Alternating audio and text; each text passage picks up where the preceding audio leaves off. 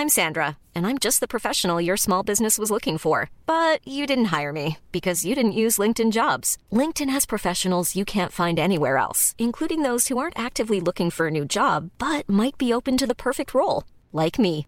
In a given month, over 70% of LinkedIn users don't visit other leading job sites. So if you're not looking on LinkedIn, you'll miss out on great candidates like Sandra. Start hiring professionals like a professional. Post your free job on linkedin.com/people today. One size fits all seemed like a good idea for clothes. Nice dress. It's a t-shirt. Until you tried it on. Same goes for your healthcare.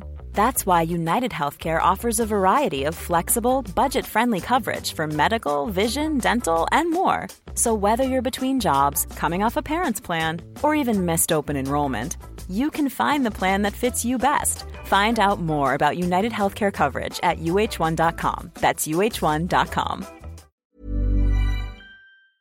Hello everybody and welcome back to the Two Nordics podcast. I'm your host James and I'm joined as always by my good friend Timmy Long. Hi everyone. Sean is on the light and sound. How are you, Sean? Not too bad, how are you? And before we get into it, we're after rearranging the studio to utilise our lovely vinyls on the wall. What do you think, Tim? I'm still adapting, James. Yeah, Still adapting. You're under the steeple there, the famous Shandon steeple. I'm looking at some of the different areas. There's corners of the room I never saw before and there's cobwebs everywhere. So We're like we have to newsreaders, Nari News or something like that. And then our guest today is the Director General of the Irish Prison Service, Karen McCaffrey. Morning, James. Morning, Jimmy. Lovely to be here. Is that like the CEO of prisons? Effectively, it is. Yeah, absolutely. Now, before we get into it, the backdrop you have here is a beautiful painting by Keith Anderson it's from Baker's Road, which is just below Knocknaheeny, looking over the north side out into the harbour. So just for people that are kind of catching the eye, that's Granabraher Church to your right. Mm-hmm. Actually, if you go behind Granabraher Church and up that way, the prison, and you know where we are at the moment, actually, across the river is Montanari, and just over that hill then is Cork Prison. Okay. So you'll probably be up there after anyway. I will. So before we get into the work you're doing at the moment, for the people that don't know you, where are you from, where did you grow up and how did you get into this role? Yeah, so I'm originally from Castleknock in Dublin. I spent most of my childhood there. I'm currently living in Longford. So I've been in the prison service for 16 years and the prison service decentralised to Longford. And so I moved lock, stock and barrel and I'm very happily living there. And I've got a couple of kids who are country kids now. So actually I couldn't ever contemplate going back to a city. So really happy to be where I'm living and really happy to be where I'm working. So as you say, I'm currently Director General of the Prison Service. I've had this role for 4 years now.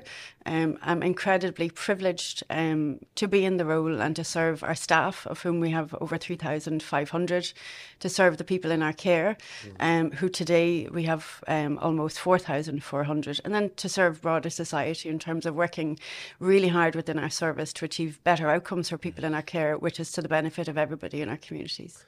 So you said you started in the prison service 16 years ago. What did you do before that?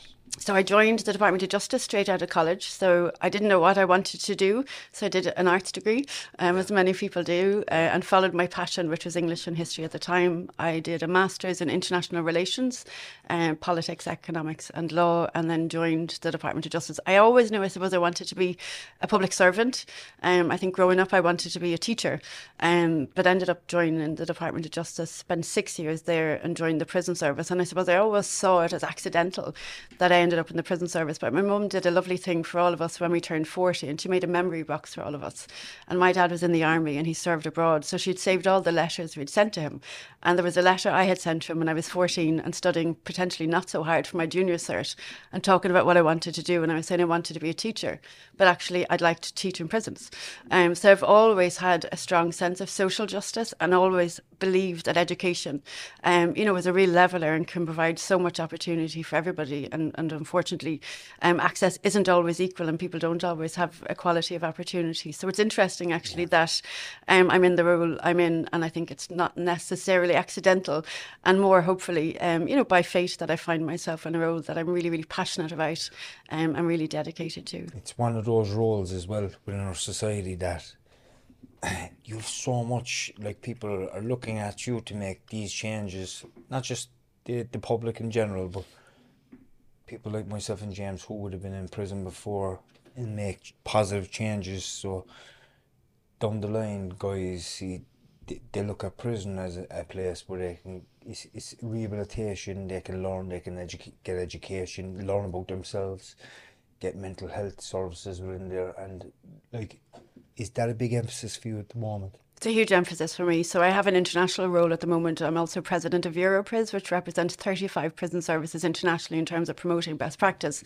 And when I speak anywhere, both nationally or internationally, I'm really clear about the role of the prison service. And our role is not just to lock people up. Our role is to unlock potential.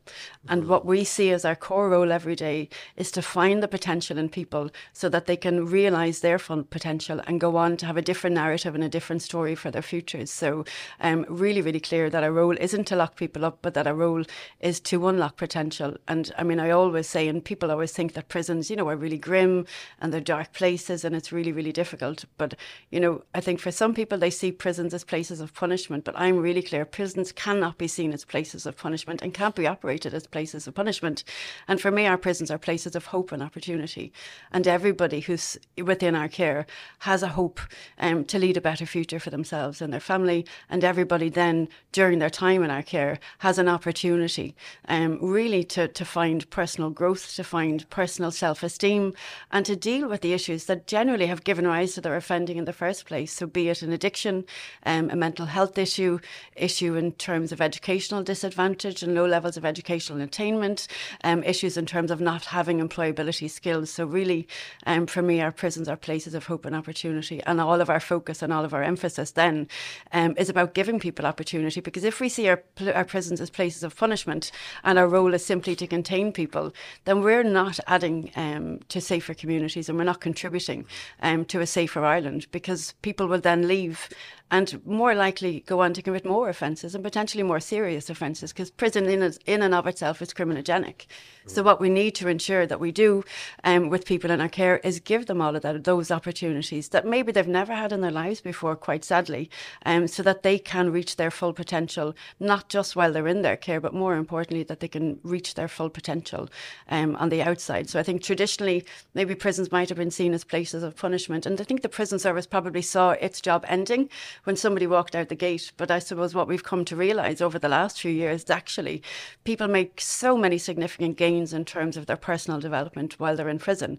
And it's that bridge between prison and the community that we're now focusing on and really need to focus more on, because all of those gains can be lost if you're going out without strong family support, if you're going out without accommodation, if you're going out without the opportunity to further your education or training, if you're going out, you know, it's an active addiction that you haven't had treated, if you're going out with a mental illness where you're not stabilised and have a bridge or a pathway into support in the community. That's a fantastic point that you made there around the secondary service after prison, because if somebody really, and I know this and know James know this, if somebody really wants to get the help within the prison system when they're ready, there are plenty of services there. There's the education, there's personal development groups in there, there's drug counselling, psychology. There's so much there. I know some of the departments are really bombarded with so many, and that's free. And I know we'll probably talk about that in a bit, but I think the integration back into society, particularly if you're leaving a family, your family, to go into prison and you're going back into that same family, if that family has a lot of mental health issues, there's a lot of violence, there's a lot of drug and alcohol abuse, criminality, you don't have much of a chance if that's the only home you have to go back into. You know, and like we're fortunate here in Cork that we have the Cork Alliance and they do help out, and there's a safe place to go for the lads and stuff. But is there anything else that is in the pipeline maybe down the line that you think would be a great way to actually help the lads even outside of prison? Yeah, and as I say, we've stopped seeing our role as ending when somebody leaves our care, because if we can't help people get the support they need in their communities, then they are unfortunately back on a pathway into our custody in the future. So there's a huge amount we need to do. I think communities have a huge role to play. Everybody comes from a community.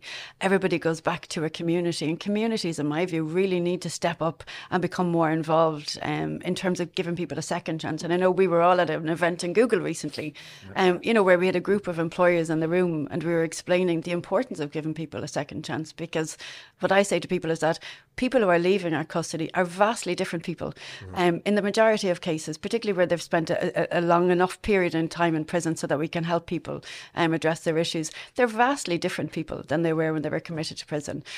So there's a huge piece around society giving those who've been in contact with the criminal justice system a second chance. And I suppose we talk about rehabilitation and reintegration, but I mean, realistically, many people who come to custody come from socially and economically marginalised communities where they were never integrated into a community. And it's not about rehabilitating or reintegrating. It's finding a pathway for somebody to reach their full potential within our communities. And we can only do that with community support. So we need employers, we need third level institutions, our colleges, our adult education centres, to really see that they have a significant role to play for people who are coming out of custody to help them reach their potential in the community. And we've been making great progress in relation to that. I think it's fair to say we've got the Working for Change strategy, which is around employment, and that started out looking at social enterprise, but I always had an ambition that it needed to be much broader, because social enterprise is quite a niche.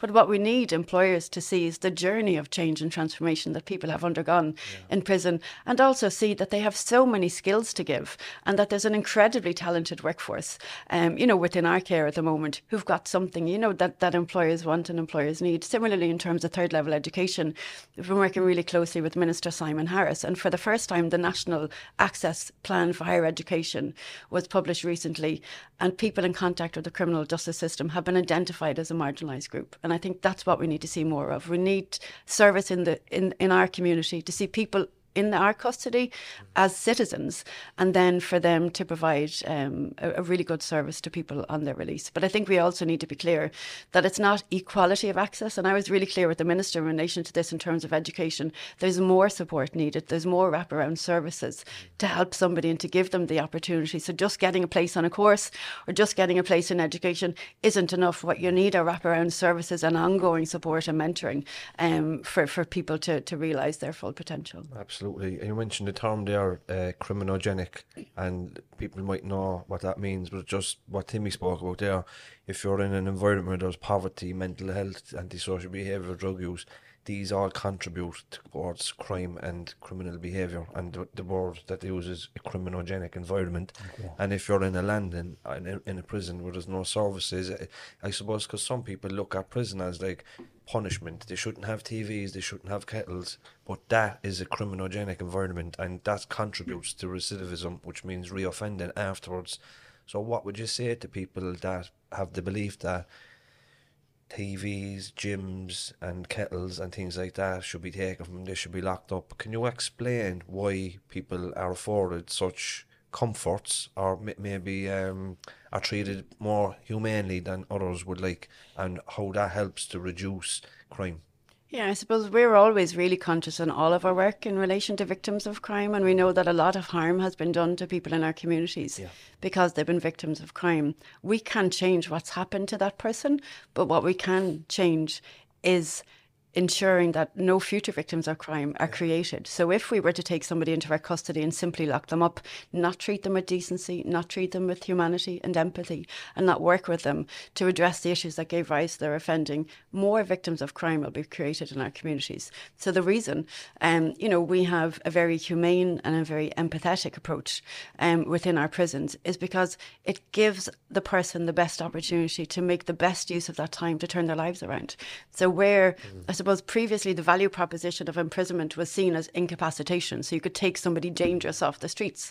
And of course, you are incapacitated while you're in custody, but we're not going to reduce your risk of reoffending again if we don't work with you to deal with the issues that gave rise to your offending. So if we don't have really good addiction services to help people, deal with an addiction, if we don't have incredible education services to give people, it's not a second chance at education. In many cases, it's the first chance at education and to reach their potential and grow their self-belief and self-esteem. If we can't give people work training opportunities that will give them skills on release for employment, if we can't model pro-social behaviour, in terms of all of our engagements and interactions, well, then we're not going to serve society well, because we won't be reducing the likelihood of the person in our care reoffending when they're released. So our whole system is built around humanity, and unfortunately, not all prison systems are built on those principles. So I spoke recently at an international worldwide conference, actually, and people were really taken aback by the level of humanity and the level of empathy that the Irish Prison Service has for people in its care. And this conference was in the States, actually, and I declined an invitation to go and visit an American prison, because in that prison, offenders weren't allowed to look at the staff. They had to turn their backs to people as they walked by. And for me, that's inhumane. And if we treat people inhumanely, then we won't expect those people to take that opportunity, that a sentence gives, in terms of addressing the reasons that they found themselves in the criminal justice system. Yeah, but I think if you look at either side of the water, that between the UK and between America, we can be thankful for, I suppose, what we have. We all know the horror stories from Rikers Island and how prison officers, facilitate violence and stuff like that. I was up in the prison recently we were delivering an addiction studies course, and there's about 14 in the group, and they commented on the recruit prison officers, the new prison officers, being more open and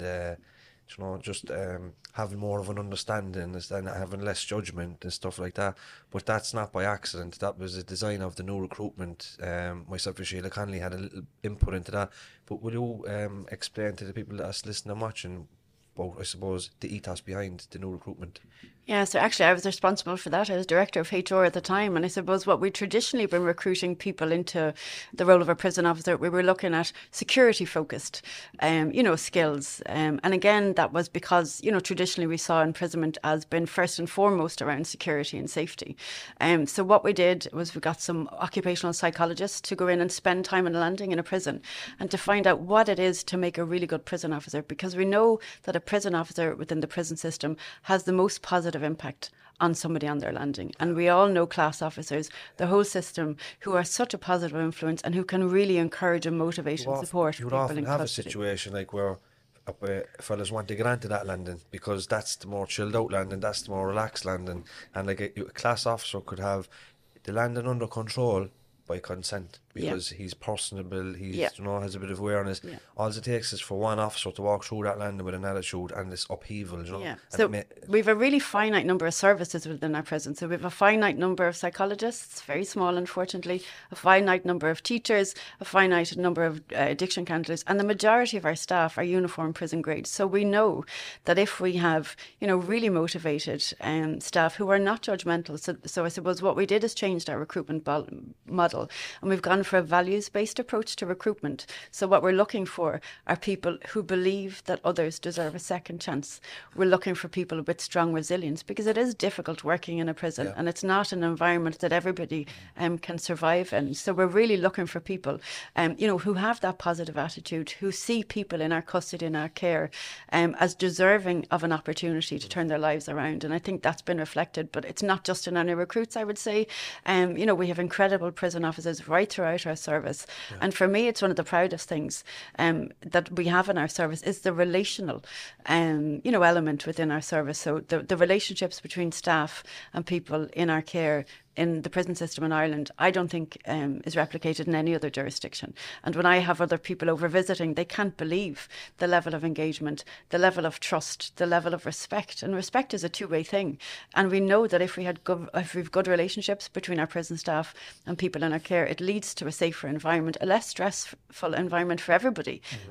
Both somebody who's living in the environment and both somebody who's working in the environment. So we've put a huge amount of effort into our recruitment process, but also in relation to continuous professional development.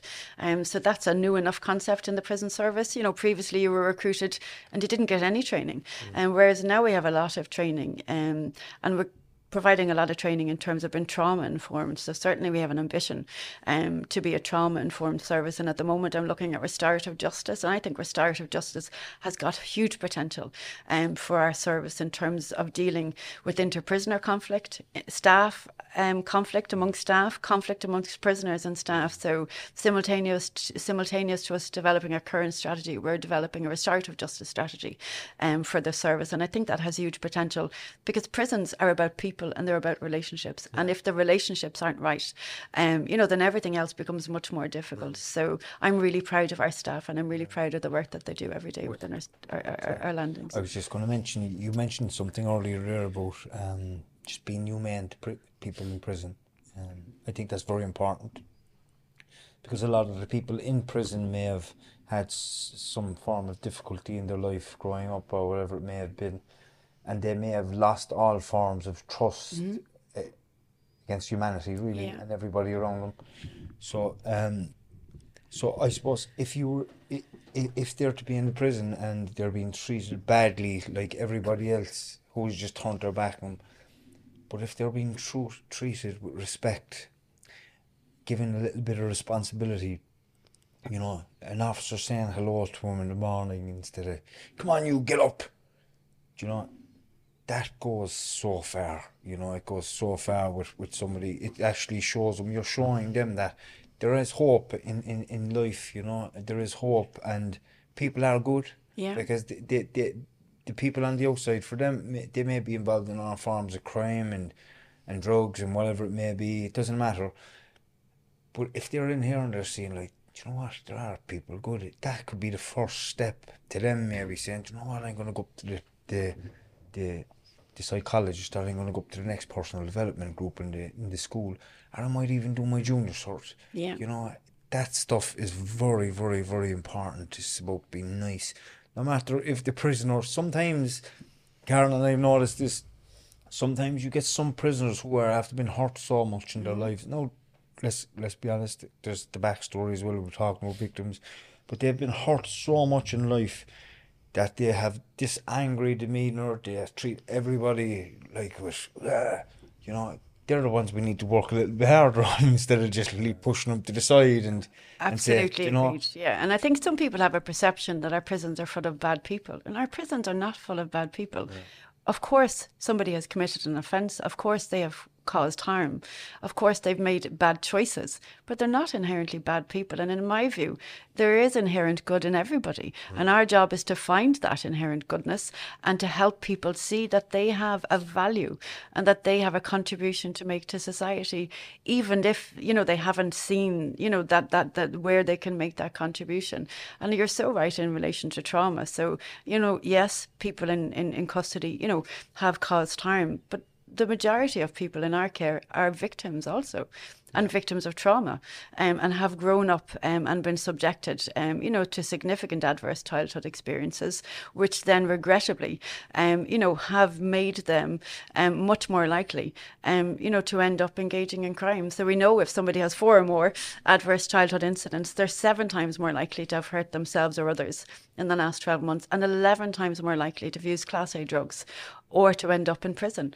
And then we know that of those who end up in our custody, 60% of their children will end up in custody. So it's really, really important for Ireland and for society that we stop that cycle of offending and that we intervene. And I'm sure we'll get to it later, but for me, the intervention, and we talk a lot about what happens in prison and what happens after prison. But for me, the intervention needs to take place at a much earlier stage in the community. Yeah. Because there is a pipeline, unfortunately, into our prisons. And there's a pipeline from school to imprisonment. And if we can focus our attention and our resources into actually supporting vulnerable families in the community, then I think that's going to have the greatest impact in terms of cutting that pipeline from school to imprisonment. And of course, we will always need prisons. Of course, there are people who commit serious offences, and the appropriate punishment is the deprivation of liberty.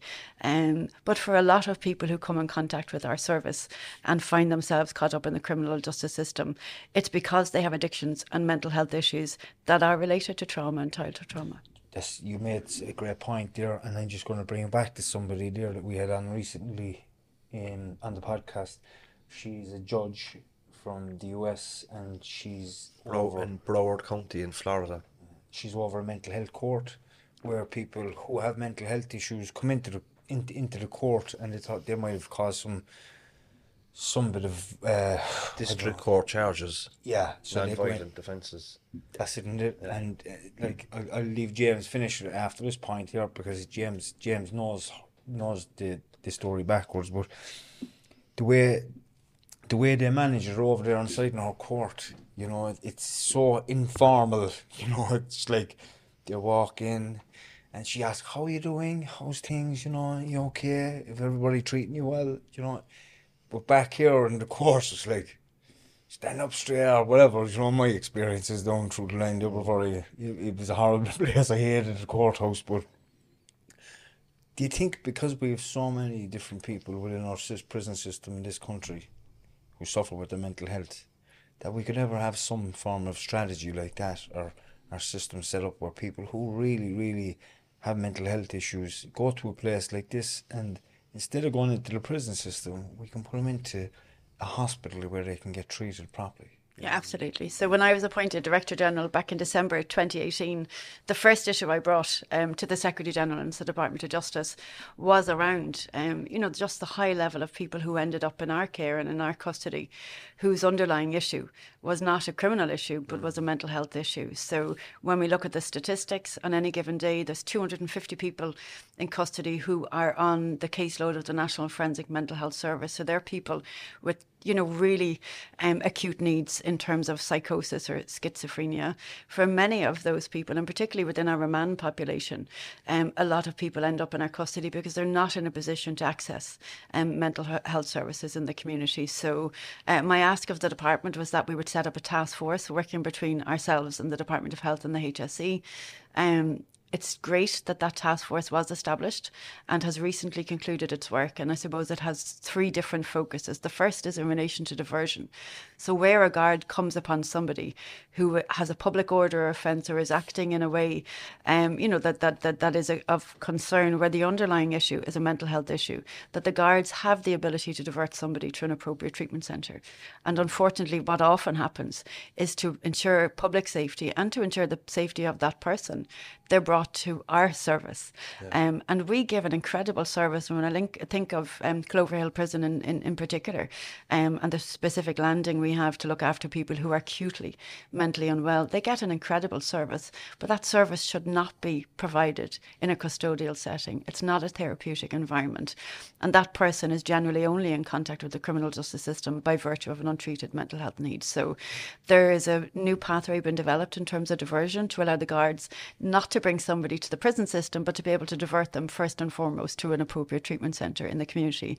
The second element of that task force then was looking at people who are in our custody and who are serving sentences, who have significant mental health issues. So we're currently doing a piece of work to, I suppose, identify a dedicated unit within the prison service where we would have an enhanced mental health service. So, as I say, we have a number of places within our service where the National Forensic Mental Health Service provide a really excellent in-reach service, but we'd like to have a dedicated unit that would potentially be co-managed and co-led with the National Forensic Mental Health Service, and would be much more therapeutic in terms of its approach.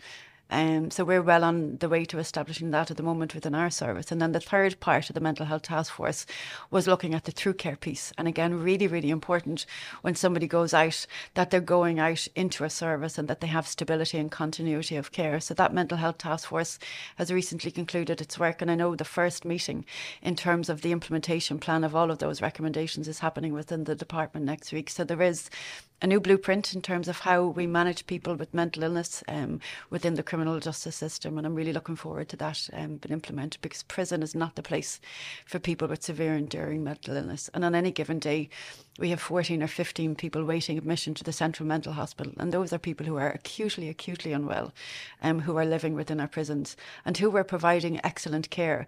But no matter how amazing the care our staff and our clinicians give to those people, it's not sufficient, because a prison is not a therapeutic environment, and we don't have the facilities or the resources that they need to get better. Hello everybody, just to remind you all, we are in the Opera House on 8 p.m. Saturday the 25th of March with Jimmy Barry Murphy and Shane Casey.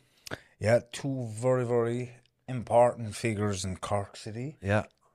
And Jimmy Barry Murphy, one of the most inspirational sports stars we had in this city, and Shane Casey, one Billy of Murphy the characters himself. of the city. The real offender will meet the young offender, as it were. But if you're interested in getting tickets, you can just go into the description of this video, and there's not that many left either, and we sold out last year, so don't be disappointed when we see you there. Yes. Saturday, 25th of March. Thank you. Next, I was just thinking there, you know, a lot of the people that are going to prison, a lot of them have drug addiction, alcoholism, and whatever else. They're addicted to these things. And these, like drugs and alcohol, they help people cope and it helps them to soothe, and, you know, we know how all that works. But when that's taken and you're put into prison, what you're left with is the underlying issues around trauma, mental health, whatever they're drinking on, it doesn't matter, you know. And you've people inside in the prisons like who are trying to cope with all these different things as well, you know, issues from the past and whatever, drug addiction. What is the best way for the prison system to be able to deal with people coming into the prison system like that? Yeah, so I mean, 70% of people who come into our custody have an active addiction, be it drugs or alcohol. And the drug-seeking behaviour, as you know, doesn't stop at the prison gate. So, like, it's a really significant issue. And actually, increasingly of late, it's a really difficult issue in terms of just the level of drugs, you know, that have been thrown over perimeter walls into our prisons. And where somebody, and you're absolutely right, where you have an active addiction on the outside, and as I gave that statistic earlier, if you've got a lot of childhood trauma, you're 11 times more likely to be using Class A drugs, and that is to soothe and to regulate yourself. So when that is cut off, I appreciate it's really, really difficult. But what we see, unfortunately, is a lot of people who spend a lot of their time in custody continuing that drug-seeking behaviour and continuing, you know, to maintain their addiction while they're in a custody. I see custody as a really great opportunity for people to actually deal with their addiction. So at the moment, we're actually working our keeping drugs out of prison policy. But I suppose we need to be realistic. So long as we have people actively using drugs in our community, prisons are just a reflection of society. Yeah. There will be people within our prisons actively using drugs. So I think the focus needs to be on, you know, the broader societal issue. But what we can do, I suppose, is enhance the services that we have to help people deal with their addiction. We have incredible addiction counsellors within our service, and Merchants Quay provide a really great service. We certainly need to expand that. There's a lot more we can do, I think, to support people. We are at the moment looking at identifying a drug treatment unit, so similar to the unit I described earlier, which would be a bespoke unit. So we have got a drug treatment programme in the medical unit in Mountjoy. But I suppose the question is, when somebody has completed that programme and they go back into an environment where drugs are freely available, it's really difficult to have the motivation to stay drug-free. So we're looking to try to identify a facility within the estate which would be a drug-free prison, so that we would transition people from the medical unit when they've completed the drug treatment programme into a unit where they're stable. But I suppose it's a constant challenge for us to keep drugs out of our prison. So we've gotten very sophisticated at front of house. At the moment, we're investing in even more technology in terms of ensuring that visitors aren't bringing drugs into prison. And I do appreciate that a visitor or a family or a friend member could be under pressure, absolutely, and could think they're actually doing somebody a service, you know, by bringing in drugs. But the reality is it's actually the opposite, because we need to cut the flow of drugs down so that people can see it as an opportunity. So we're working with the guards at the moment around our perimeter security to see what we can do to stop people throwing drugs in. But really, it's a societal question in terms of addiction and drug use, and so long as we continue to have addiction within our communities, then we'll continue to see drugs within our prison. And as I say, you know, what we need is a much more trauma-informed response within our communities to help people deal with their addictions, so that addiction doesn't lead them down a pathway of criminality. So back in the early days of this podcast, one of our first guests was John Lonergan, who was the Mountjoy governor for a long time. And he spoke about prison is not there to judge people or punish people. They get that in court, and that we're there to, you know, provide a service for them and to look after them. And I think that maybe he was, he obviously was a very compassionate man, and he met us up in Timmy's house. We were recording at the time, and You know, just the idea of a prison governor walking through a council estate in the north side of Cork City. But as some of the lads that would have been in Mountjoy back in the day would have said, he can do that because he treated people with respect, you know. But I think when you treat people with respect, you can unlock that potential. There was one prison officer that I had a good relationship with, Miss Stack up in Cork Prison. I hope she don't mind me saying her name, but I might ask her permission afterwards. But she was probably the first prison officer, first adult really, outside of my mum and dad, that used to say to me, James, you have a lot of potential. You know, you're intelligent and you could do things with your life. And she used to see me coming in for a few months and going out for a few months, come back in very poor condition, being released, you know, like a shiny penny, coming back in a very... It was just addiction, the cycle of addiction, and go back into the environment. And she used to, you know, I suppose, give me positive affirmations, positive reinforcement. You're better than this, you can do more, you have a brain, you know. That stuff stays with you, much more so than... Are you going out to the air or not? The typical. But if somebody just shows you a little bit of time, a little bit of a kind word, it could, you know, you might never see. You're planting seeds, I suppose. You're planting seeds. And I say it actually every time. So I do medal award ceremonies. I've been doing those recently. And I mean, what I'm saying when I'm thanking prison officers for their service is that, you know, unbeknownst to them, they have touched the lives of so many people who've come through the system and been a positive influence and a positive role model. And as you say, and potentially the first positive role model that person has had in their life. And it is about respect. And it's also about not being judgmental. So we do not judge anybody. Irrespective of your offence, everybody is treated equally. Everybody is treated with equal respect. And what we do is obviously assess a person's risk in terms of their potential to harm others or to be harmed. But nobody is judged within our service. You're right, and John Lanigan is right. The judgment and the punishment happens, do you know what I mean, at a court level. And when you come to us, what we're trying to do is to build you up, as opposed to knock you back or to break you down. And I think that's really important. And it goes to the heart of the philosophy of the Irish prison system approach. And I think it has real dividend in terms of, as I say, unlocking people's potential. And when we look at our values as an organisation, one of our values is potential. And that's seeing the potential of our staff and seeing the potential of everybody in our care. And I suppose everybody is bigger than their biggest mistake. And that's not just people in our care and custody, it's everybody. Everybody has the opportunity to be better, to do better, you know, to work in themselves, to reach their potential, to find their potential, you know, and to learn. And I'm sure we'll come to education. Yeah, but before we go into the education, I want to ask you one more thing about the addiction side of stuff.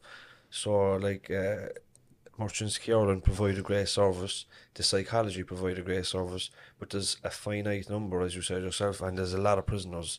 So sometimes, especially people that are doing short sentences, mightn't get the opportunity to meet those. But what they can do when they get out is go to NA meetings.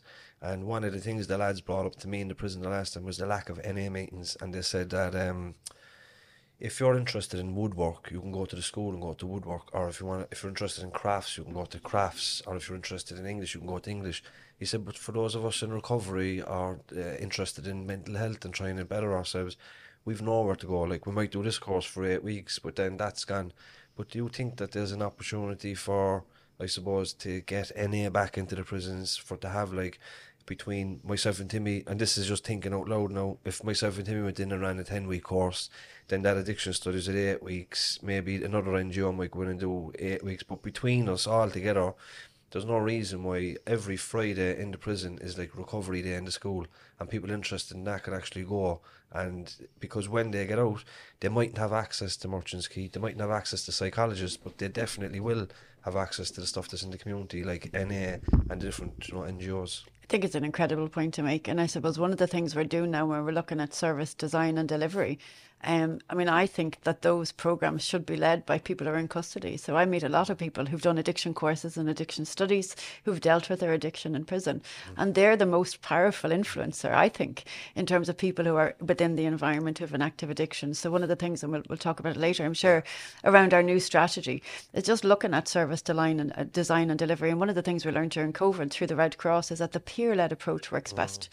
So I would absolutely be interested in that, but I'd want to bring it further further, so that we were training, people within our care to run those programs themselves. Because, if you have the lived experience, then you have got much more potential to relate to somebody, who's been, who's on the same pathway as you, but maybe, a couple of steps back. So there's huge potential there, and definitely we'll make sure that that's a critical part of the amended and updated keeping drugs out of prison strategy. And you see, like, the pair-led stuff, like the mediation service, you see it in Cork, started out as a traveller mediation service, but now it's for settled people as well. But I've seen, like, if you get the right people in and train them as mediators, they tend to be a little bit older, maybe doing a bigger sentence that the other lads will look up to. Yeah.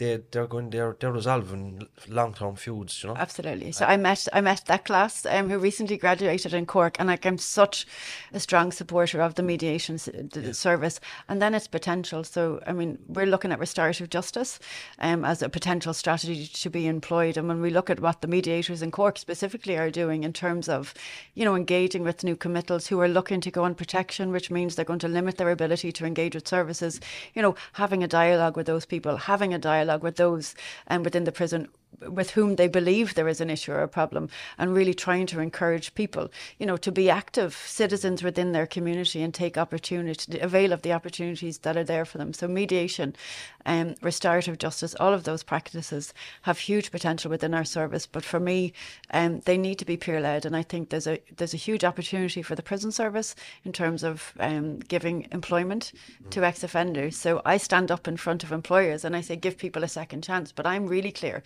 And actually had this discussion with my senior management team last week. We need to be leaders in relation to this. We need to be giving employment opportunities. We need to be looking at service design being co-delivered by people either in our custody or people formerly in our custody, if we want to achieve better outcomes for people in our care. How do you respond to gangland? Is it difficult? Like, I know protection can be a difficult thing to do. Like, if people have to be segregated for their own safety, but then even within that segregation, people have to be segregated again. Is that increasingly difficult? As it's probably more of a phenomenon in Dublin with the gangland and stuff. It used to be Limerick, not so much in Cork. But does that put an extra strain on the service? How do you manage all that? Puts a huge strain on the service, but I always look at it from the point of view of the person themselves. So if you come into custody and you look to go on protection, then you're going to spend much more time behind the door. That isn't good for your mental health. You're going to limit your ability to go to school, to go to work training, to engage in positive activities that will help you, develop a better future for yourself. So in Ireland, actually, and I haven't been able to find another jurisdiction that allows people to self-select to go on protection. In every other country, it's done on a risk assessment. So I have an ambition to change the prison rules, actually, to no longer allow people to select to go on protection, because what people are actually looking for in a lot of cases are to be with a particular group from Drimna or a particular group from Crumlin or a particular category, and actually you shouldn't need, and it happens they're all on protection, so you need to go on protection to fit into that group. We should be able to facilitate people to be together on a landing without them having to have protection. And as I say, I do think the mediation approach, I do think the restorative justice approach is a way to go forward, but it is so limiting for somebody if they spend their time on protection, because they are limiting their opportunity to use the services that are available to them to turn their lives around. So it is a particular problem for us, and it is something that we are very interested in resolving. And it may be the case down the road that we just have one prison that offers protection, because if we have 5 protection prisoners, we need to close the gym for 50 prisoners to bring those 5 prisoners. So it limits everybody's ability to access services, and regrettably services are finite. So it's certainly something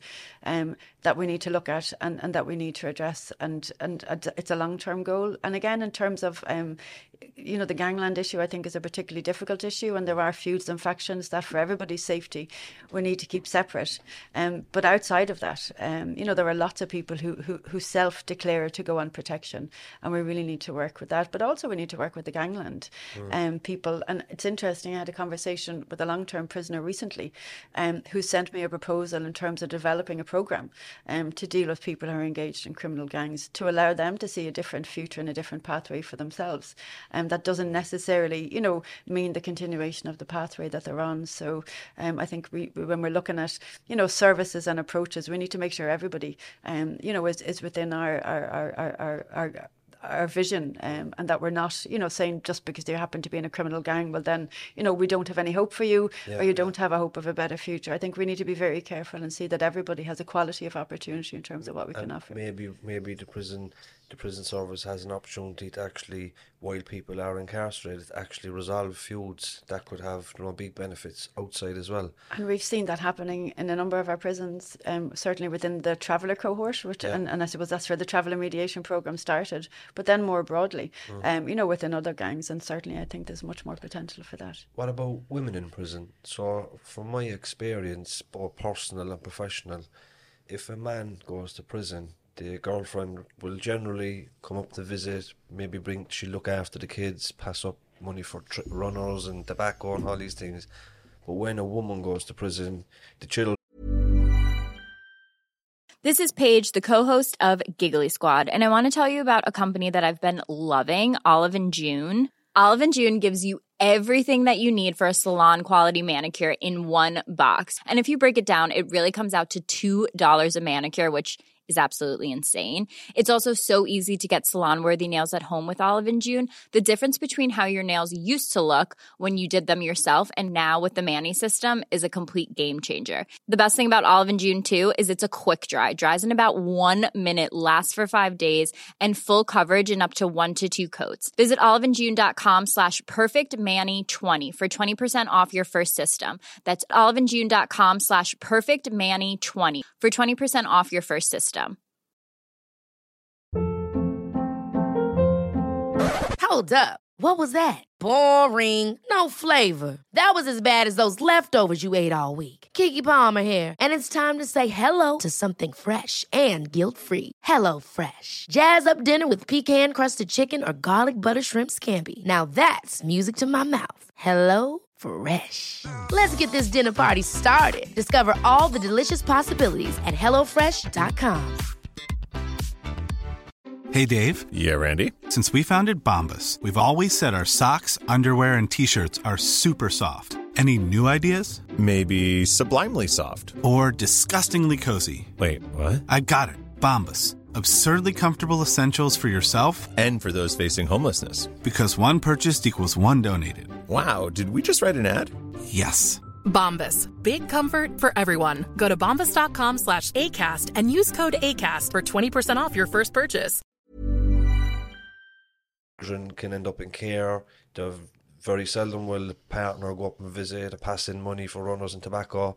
Like, is it more complex for women? Is it harder for women to do time? Is there more shame and stigma attached to it? And do you manage women and men very differently within the prison service?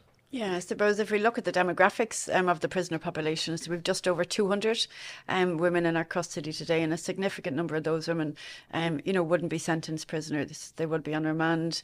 I think it's quite a small population, and I think there's a distillation of vulnerability within that population that you might not necessarily see to the same extent within men. So in many cases, there's addiction, there's homelessness, there's domestic violence, and people can come with very complex problems, significant issues in relation to mental illness. So we do treat women differently because under the Bangkok rules, we're actually obliged to look at the specific needs and vulnerabilities of that group. And there's a couple of really good things happening at the moment. One, we've just built a new facility for women in Limerick Prison.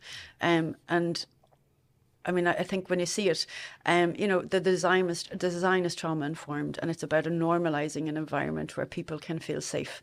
And if they feel safe, then that they can take, the steps and the small steps potentially, to deal with the issues that have led them in contact with the criminal justice system. The issue of motherhood is really interesting. Actually, I had a conference call with an academic 2 weeks ago, and she presented at a Council of Europe conference I was on just around motherhood. We're going to invite her over to do some work with our staff and do some work with women within our custody, because it's hugely traumatic for the women who end up in custody and they don't know where their children are, or their children may be in care. And also we need to be really mindful of the impact that has on the children. So I think there's a lot more we need to do around motherhood. You're right to say that women are not supported potentially by their families to a greater extent. And actually recently I've made some changes just in terms of what we can offer women from a hardship perspective. So we're now now, I mean, and it's really simple things. You know, a lot of women when they leave prison have no clothes, and the only outfit they have is the prison outfit, which is a tracksuit, which then identifies you when you go out. Yeah. As an offender. So we've brought new clothing. It's a proper set of clothing. You know, we're giving you know, more personal hygiene products free of charge through the tuck shop. We're giving enhanced hardship payments, and actually that is to recognise that the needs of women are different, but also that they don't necessarily have the same family support. And a lot of women who end up in our care have really, really complex needs, and they need a huge amount of support, and they get that support while they're in custody. So Timmy, you mentioned all of the services that are there, you know, so you have a peer group, you have acceptance, you have friends, you have stability, you have routine, you have access to healthcare, you have access to mental health, and you have access to education, you have access to psychology. But when you go back to your community, you don't have the access to those services. So really what we need to start focusing on, and I think I mentioned this earlier, it's the transition piece back to the community, and it's how our communities can support really vulnerable people with complex problems so that they don't continue, you know, just to revolve within the criminal justice system. Do you know, the restorative justice part of it, I think that's powerful. I think it's powerful because you might have a victim sitting across the table from the person who committed the crime, and I think it's very important as well, and it's very healing as well for a victim to be able to speak to the person who committed the crime and tell them how they actually felt and how they're still feeling today. And I think that can happen only when, say, for example, not when Timmy went into prison initially. It only can happen when Timmy's after doing a bit of work on himself and he's aware and he's not using drugs, and you know, he understands now that his behaviours weren't great. They did no one justice, you know, including himself. So would it be something like that you'd be able to work out? Do you ever see something like that ever happening with the victim? I know we've spoken about how it could work within job roles and within the prison, talking to each other, but do you ever see it happening with victims of crime? Absolutely. So the probation service actually are leading the way in terms of restorative practices between offenders and victims. And I think there is huge potential because I suppose, and I mentioned earlier, the best way the prison service can serve victims is to ensure that no future victims of crime are created. But while people are on that journey, while they're in our care and accessing services to learn more about themselves and why they've ended up in the criminal justice system, there is, I suppose, a realisation then of the harm that has been caused to them, and then the harm that they've caused to others. And I do think it's important in terms of reparation.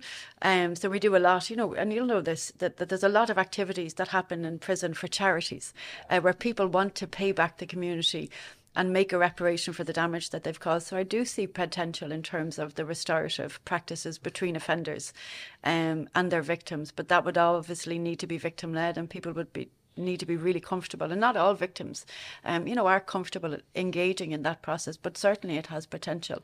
And I think there's a lot of potential and there's a lot of benefit, not just for the victim but the person, for themselves, to have a realisation that actually they have caused harm, and to understand that the impact they've had, you know, on an individual or on their community, because I think that can be really powerful in terms of desisting, you know, and making different choices in the future that doesn't end you up in that pathway where you're causing harm to your community or to individuals within the community, and also causing harm to yourself and to your family and potentially somebody's children as well. Yeah, it's like this is a division I just had in my head there. It's like, I'm sitting across the table for you, you robbed my house, or we can switch it around, vice versa, and you're telling me how you felt, telling me how your children felt, your husband, how your grandmother's ring that you had for the last 3 generations is gone, you know, how that made you feel, you know. You're not really worried about the money, it was some of the prized possessions that you had. That would hit you. Yeah. That would hit me like a ton of bricks. Yeah. And whether I go back using drugs or not, and I've no drugs, the next time I feel like I need to get money for drugs and rob someone's house, it's going to bring me back to that feeling that I felt while that person was telling me exactly how they felt during the start of just practice meeting. I think that stuff is really, really powerful, but there is a lot of kind of quirky bits around the edges that need to be fixed to make sure everybody's safe and they're be minded during the whole process, not just during it, the lead up, the after. I think there's even an aftercare kind of section that you might need for it as well, where you're meeting with counsellors individually, because that's a big deal, and I think you probably even need somebody in the room mediating it, make sure, because that's when you're meeting somebody that is bringing up an emotional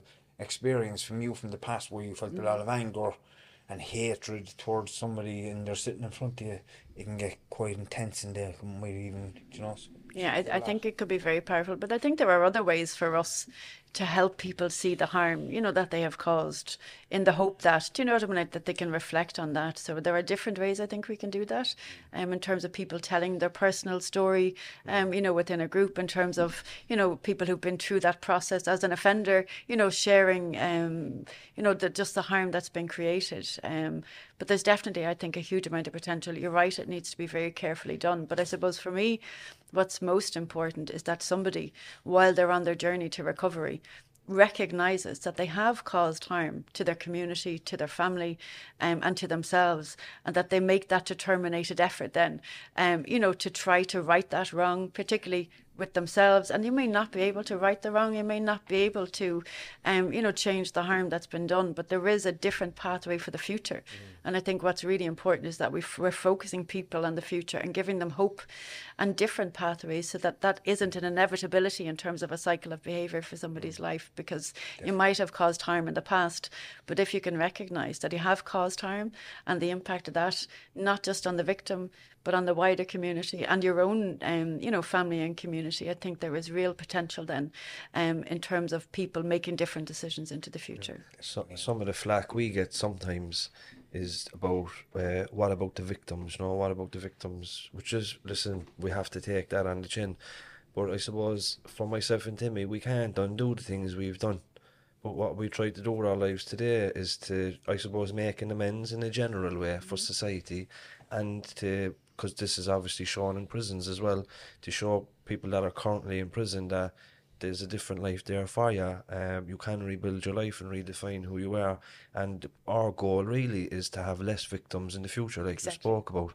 And a lot of the people who we have on the podcast to have the personal story, they're all victims as well.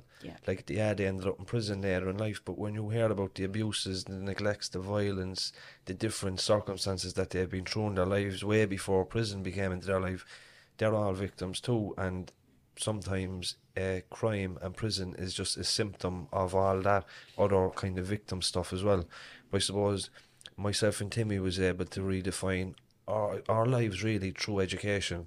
And it's such a key thing for myself and Timmy, just to, I suppose, to get an awareness around why our life turned out the way it did, give us the vocabulary to, express ourselves and to pass on the message. But and Timmy speaks a lot about he's started out his education journey within the prison. But will you talk to us about maybe some of the educational supports that are in prison at the moment? I know there's a great initiative there through Maynooth University and a kind of collection of universities there directly targeted at people that have been in prison as well. Yeah, I suppose the first thing I'll say is it's the most shocking statistic I ever can share in relation to people who are in our care today, and that's the average school leaving age of everybody in custody today is 14. And that's not even the junior sort, like. If you disengage with mainstream education at 14, you're more likely to hang around the streets, you're more likely to be used by gangs, to be influenced negatively, you're more likely to get into trouble, and you're more likely then, or more unlikely to be able to find employment or further education opportunities. So, I mean, for me, that's an incredibly stark statistic. So what we do in our schools is quite incredible, because it's not, it's adult education, but it's not a second chance. For many people, it's a first chance. And I suppose from listening to different people's stories within the education centres, what's really clear is that there is a huge amount of undiagnosed learning disabilities, within the prisoner population. And I suppose that's part of the reason why the person might have disengaged with mainstream education, that they have an educational disability. They're masking that disability or the learning disability by, assuming a persona that leads them to get into trouble in school, that leads them to be excluded, and then takes them down a particular pathway. So, education is really, really important. We have incredible education units, so I'm so proud and spend a lot of time in our schools. So we've got 220 whole-time equivalent teachers directly funded by the Department of Education to run adult learning centres in all of our institutions. And I think what stands out for me every time I visit a school is that they're such vibrant centres of learning. There's such a positive attitude amongst everybody. There's no judgment. There's no judgment in any way in terms of your offence, in terms of your level of ability, in terms of the studies that you want to pursue, and really is an environment where you're trying to grow and nurture and develop people's innate skills and abilities. And for me, when we look at some of the incredible work that's done within our schools, I find it really sad that somebody, comes to custody to find that they have an incredible talent in relation to art, an incredible talent in relation to music, creative writing, incredible talent in relation to woodwork. And it's the first time that those talents have been identified, and it's in an environment, a prison environment, where those talents have been nurtured. So I think education has a huge role to play, as I said earlier, in terms of breaking that pipeline between school and imprisonment. But the work that's done within our education centres is incredible. Last week I was at an Open University graduation in the Midlands prison, where somebody graduated with a degree from the Open University, and there were 17 other Open University students in the room who were investing huge time and energy in terms of using as education as a way to see a different future for themselves. So there are a huge array of subjects on offer, really tailored for the needs and I suppose the interests of people who are within our care. Our teachers are absolutely incredible. Our school officers are absolutely incredible. And then the results that are achieved are absolutely incredible. And I think it's not just the piece of paper that you get. It's a love of lifelong learning that you pass on to your children. It's the recognition that education, is an equaler and can give you so many opportunities in the future in terms of further education when you leave our custody or further training. So I mentioned earlier, we've been doing quite a lot of work with Minister Simon Harris, who really gets this and understands this. And one of the things we'd like to do is to look at providing apprenticeship training within custody. So there is a huge demand for apprentices, right across the economy. We have huge work training and education capabilities within our institutions, and what we'd like to be doing is actually providing pre-apprenticeship training. So we do a lot in terms of work training at the moment, but it doesn't necessarily lead to something. And I suppose, while people are gaining, qualifications, it would be great to do the pre-apprenticeship training so that people have a really clear pathway to go out onto an apprenticeship where an employer has been found, while you're in custody, to take you on. And I think that's really important. In terms of third level education, there are really some incredible leaders in this field. You mentioned Maynooth University. I'd also mentioned Cork University and Munster Technological University. And I visited there actually this year. They're doing the cookery, the chefing course. Yeah, so it's incredible. So what we have are third level institutions who see the ability and the talent and the skill and the potential of people in custody, and who are willing to give people that second chance, but not just give people a second chance, but to give people additional supports so that they can be successful and they can see third level education as an opportunity for them. So there's much more I think we can do within this space, and I certainly think a lot of our focus when we're engaging with the Department of Education and SOLAS, and as I say, the Department of Higher Education and Skills, is around seeing pathways for people.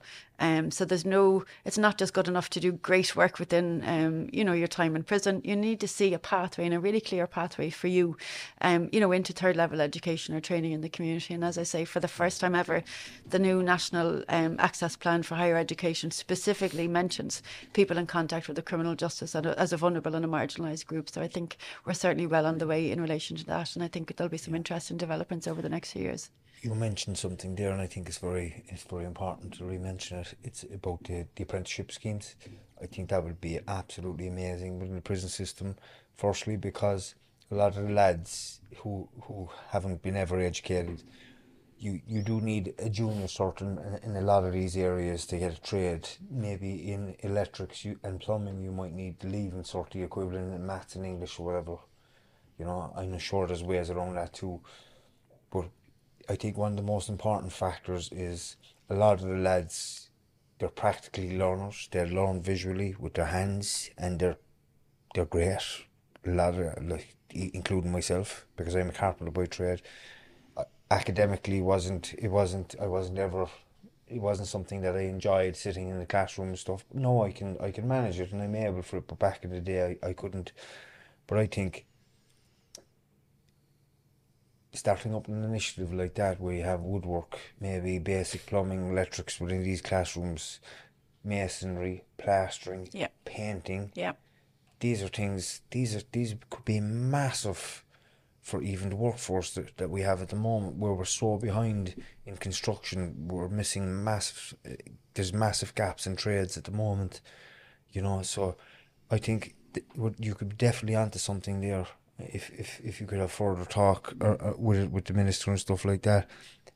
But there is the education aspect of it as well, where you need a certain level of education to get onto it. Yeah, and I think that might help motivate people. So if you see something really practical, so for a lot of people, doing a junior cert or a leaving cert isn't, do you know what I mean, like an end in and of itself. But if you could see that doing your junior cert slowly and incrementally with support could lead to, you know, an actual apprenticeship when you leave custody, you know, which will lead to employment, which will give you stability, which will give you, you know, housing and all of those other opportunities.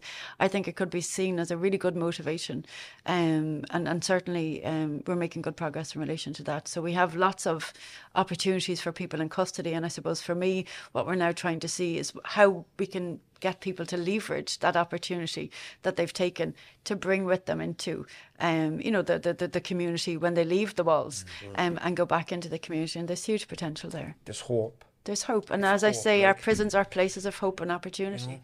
And that's a big deal. Like if you're going into prison with no job opportunities or anything like that, no skills or anything, and you're doing a 3 or 4, 5 year sentence or whatever, and you're going in there and you get a bit of an education, enough to get you a trade, and you're leaving prison with a way of financially supporting yourself and your family. Yeah. It's a no-brainer. Yeah. And it doesn't even need to be a full apprenticeship. So I know we've been talking to the National Construction Skills Centre, which is based in Offaly, and they do tickets to drive machinery on a building site. But some of those ticket courses maybe 2 or 3 days or maybe a week.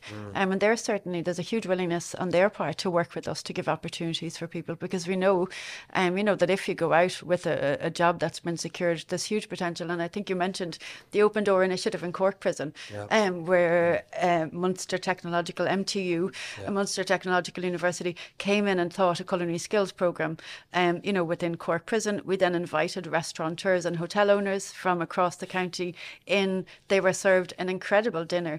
But a lot of the guys who did that course got job offers on the night and have gone, you know, out into employment. And it is a game changer. So if we can really focus our attention on building those pathways for people to go back to the community and not see our job as stopping at the gate, I think we can really help people, you know, fulfill their potential. So they're realising their potential while they're in custody with us, but fulfilling that potential means having access to employment on release, having access and the ability and the opportunity to go on to third level education, or further adult education or training. So you said something there as well earlier on about people that are educated, they'll kind of pass it on to their children. I remember when my dad was in prison, he did an Open University course in the training unit in Mountjoy. It was sociology.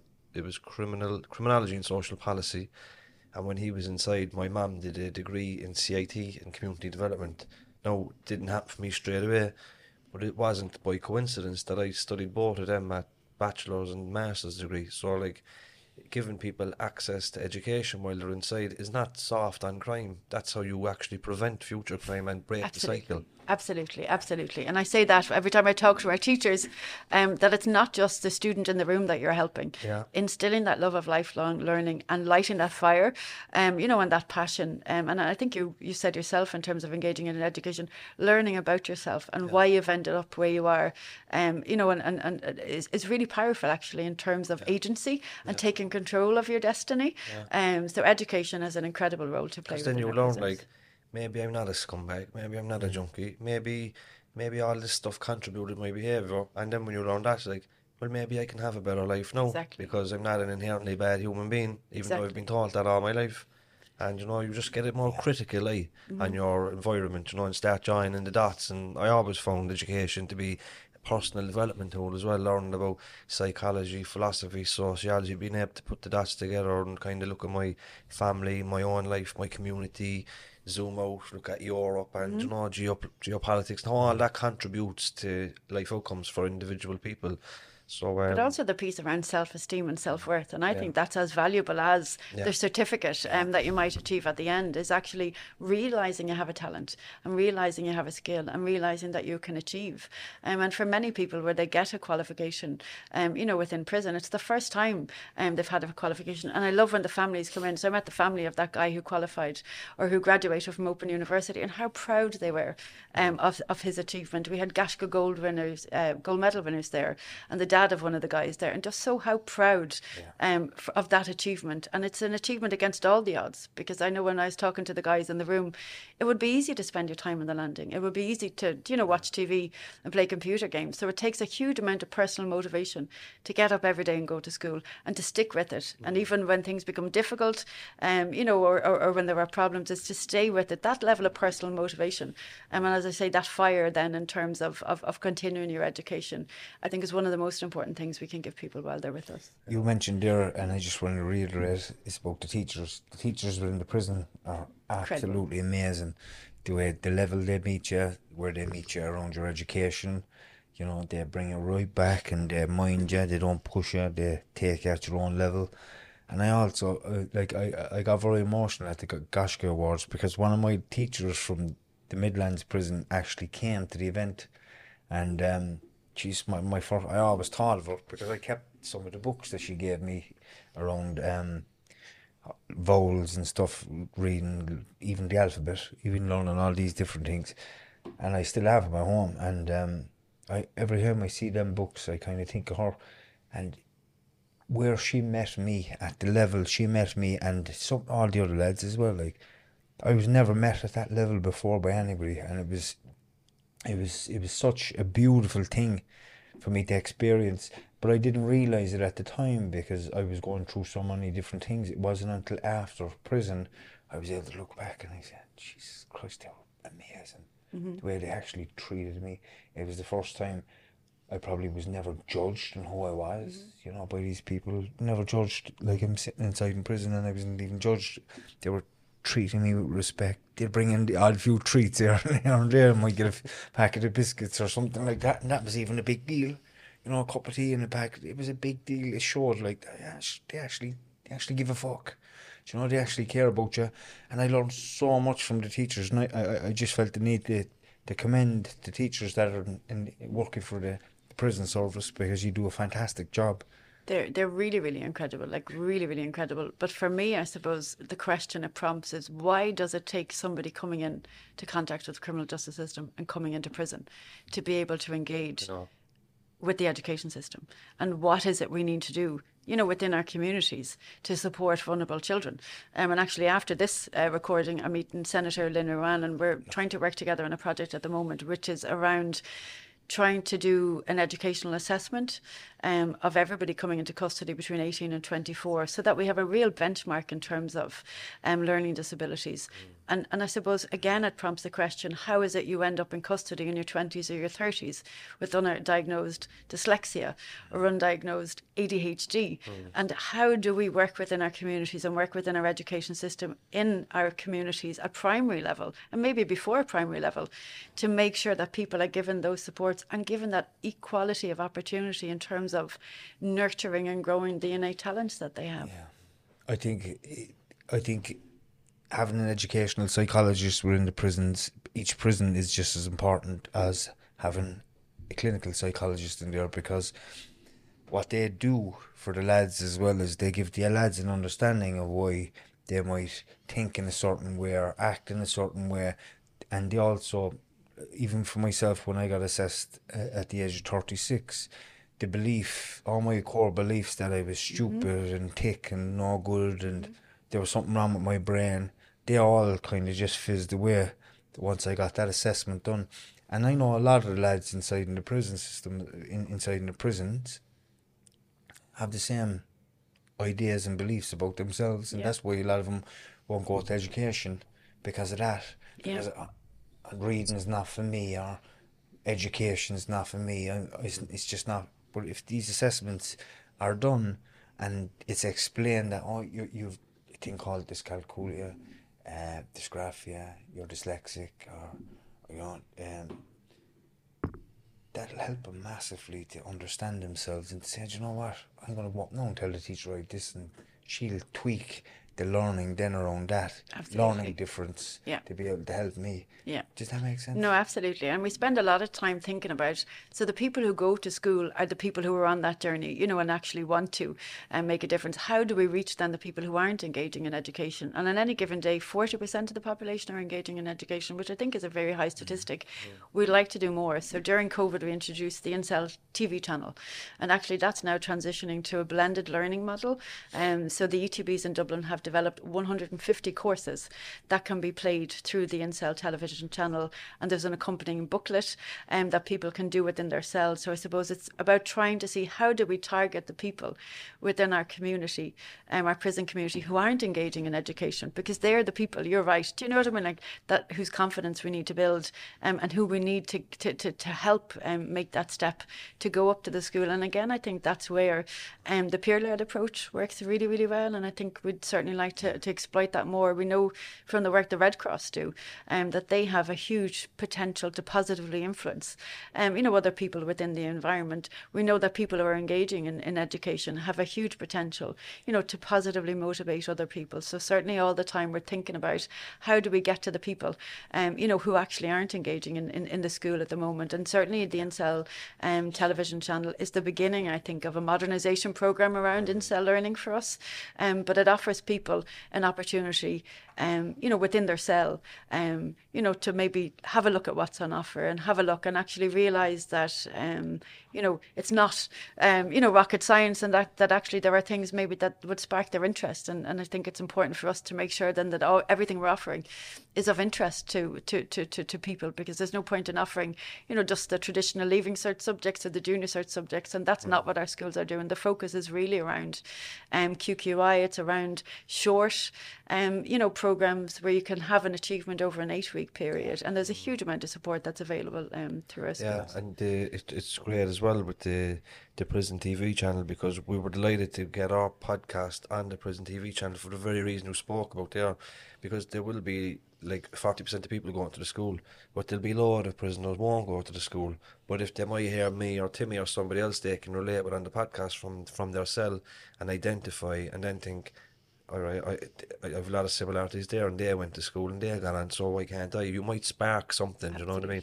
And it might give them a little bit of courage to just put their name down for the school the next morning, so that's always the motivation for us. Just put your name down for the school and see where it goes. It might go nowhere, but just give yourself a little try. Yeah, and there are lots of people who go up to the school and maybe don't take any classes, and that's okay. They might just take an art class, which is okay, so whatever you're interested in, there is a potential, support for you within the education unit in the prison, and I would certainly encourage everybody, to go across that edge, or to cross that line, and to have faith in yourself, because there is no doubt that everybody who's followed that pathway has found that they have incredible talents and incredible gifts, that then are nurtured within that learning environment. Yeah. Sinead, we leave it there, Cam. We didn't get past the first question.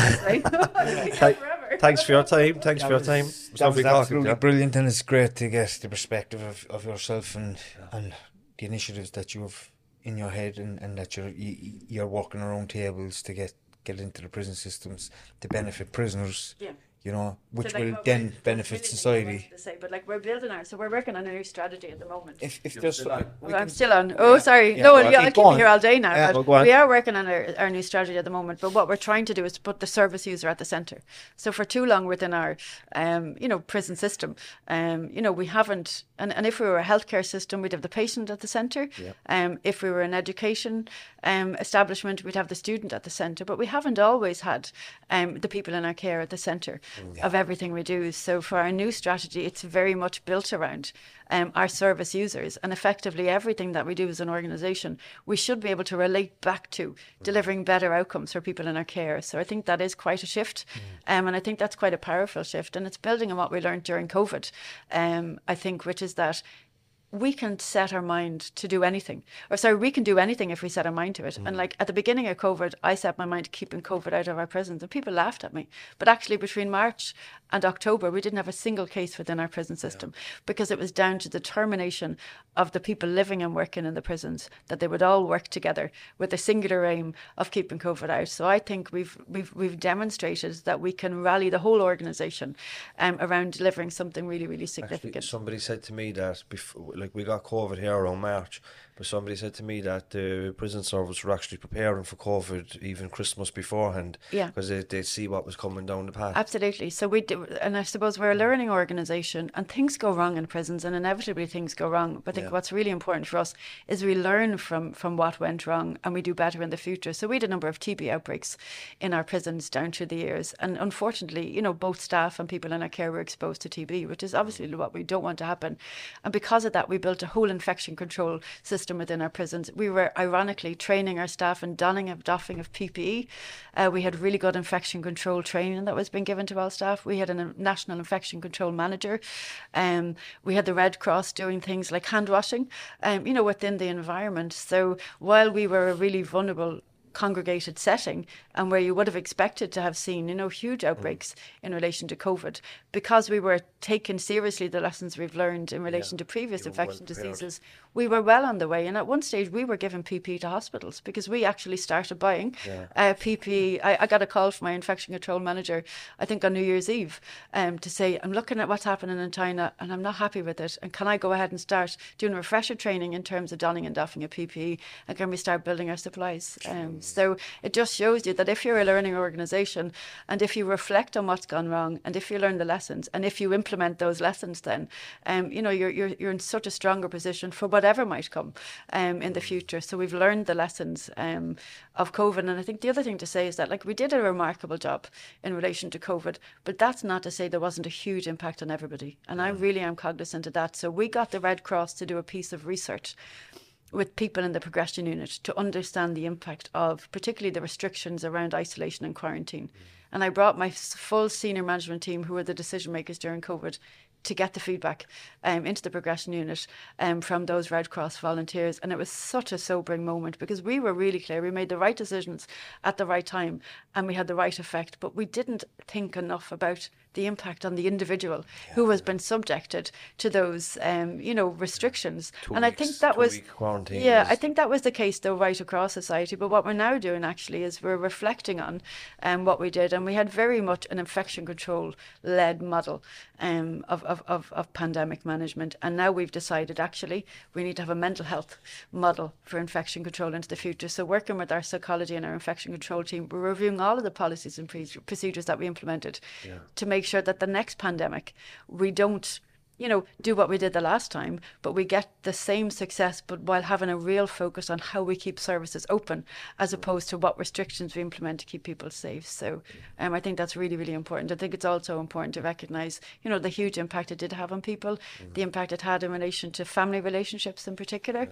But there's some really positive things that have come out of COVID in my view. And I suppose the realisation when somebody is behind the door, how do you get them to make a phone call?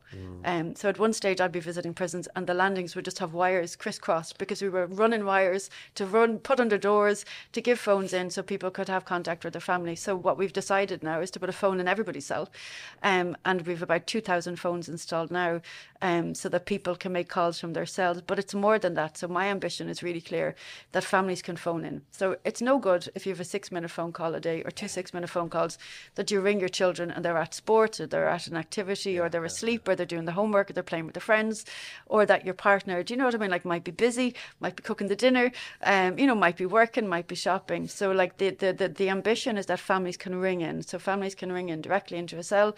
We're hoping 3 times a day, 3 10-minute calls. And again, that's just about normalising contact with families, because we know if you don't maintain your contact with your family, and if you don't, if you can't actively parent your children, well, then when you go back out to that family, there's going to be very significant issues and challenges for you in terms of fitting in. So we learn the lessons, and then we try to put our mistakes right by doing better in the future. I know that Dylan's Cross project here on the north side as well, they do great work with families as well. Incredible work. I've visited them. Yeah, and it's very important that is to keep that family unit together, because that is proven to reduce offending rates, when people get out. But if they're disconnected from the family, they're far more likely to end up back inside for repeat offending. Absolutely, and that certainly as part of a new strategy, families will feature quite a lot, and we're just about to appoint a family links officer, that would be taking a strategic look at how we support family relationships. And there's a lot we do, but there's a huge amount more that we can do, and we're certainly determined to do that. Yeah. Well, there's a lot of great stuff happening, and we're delighted to hear from yourself. So thanks for your time this morning. Thank you. And sure, we'll probably definitely stay in contact anyway, because we've similar kind of views and ethoses and passions. So it's great to talk to you. Thank you so much, Karen. Thanks, Timmy. Thank you. Even when we're on a budget, we still deserve nice things. Quince is a place to scoop up stunning high-end goods for 50 to 80% less than similar brands. They have buttery soft cashmere sweaters starting at $50, luxurious Italian leather bags, and so much more. Plus, Quince only works with factories that use safe, ethical, and responsible manufacturing. Get the high-end goods you'll love without the high price tag with Quince. Go to quince.com/style for free shipping and 365-day returns. Okay, I have 2 new obsessions that I need to share with you. Impress No Glue Press-On Manis and Impress Press-On Falsies Lashes. Trust me, these are getting ready game changers. Both require no glue, so there is no damage to your natural nails and lashes, no mess, and no annoying dry times. Just one step and you're done. Boom. Instant glam. Visit impressbeauty.com/presson and use code PRESSON25 at checkout for 25% off Impress Manicure and Press-On Falsies.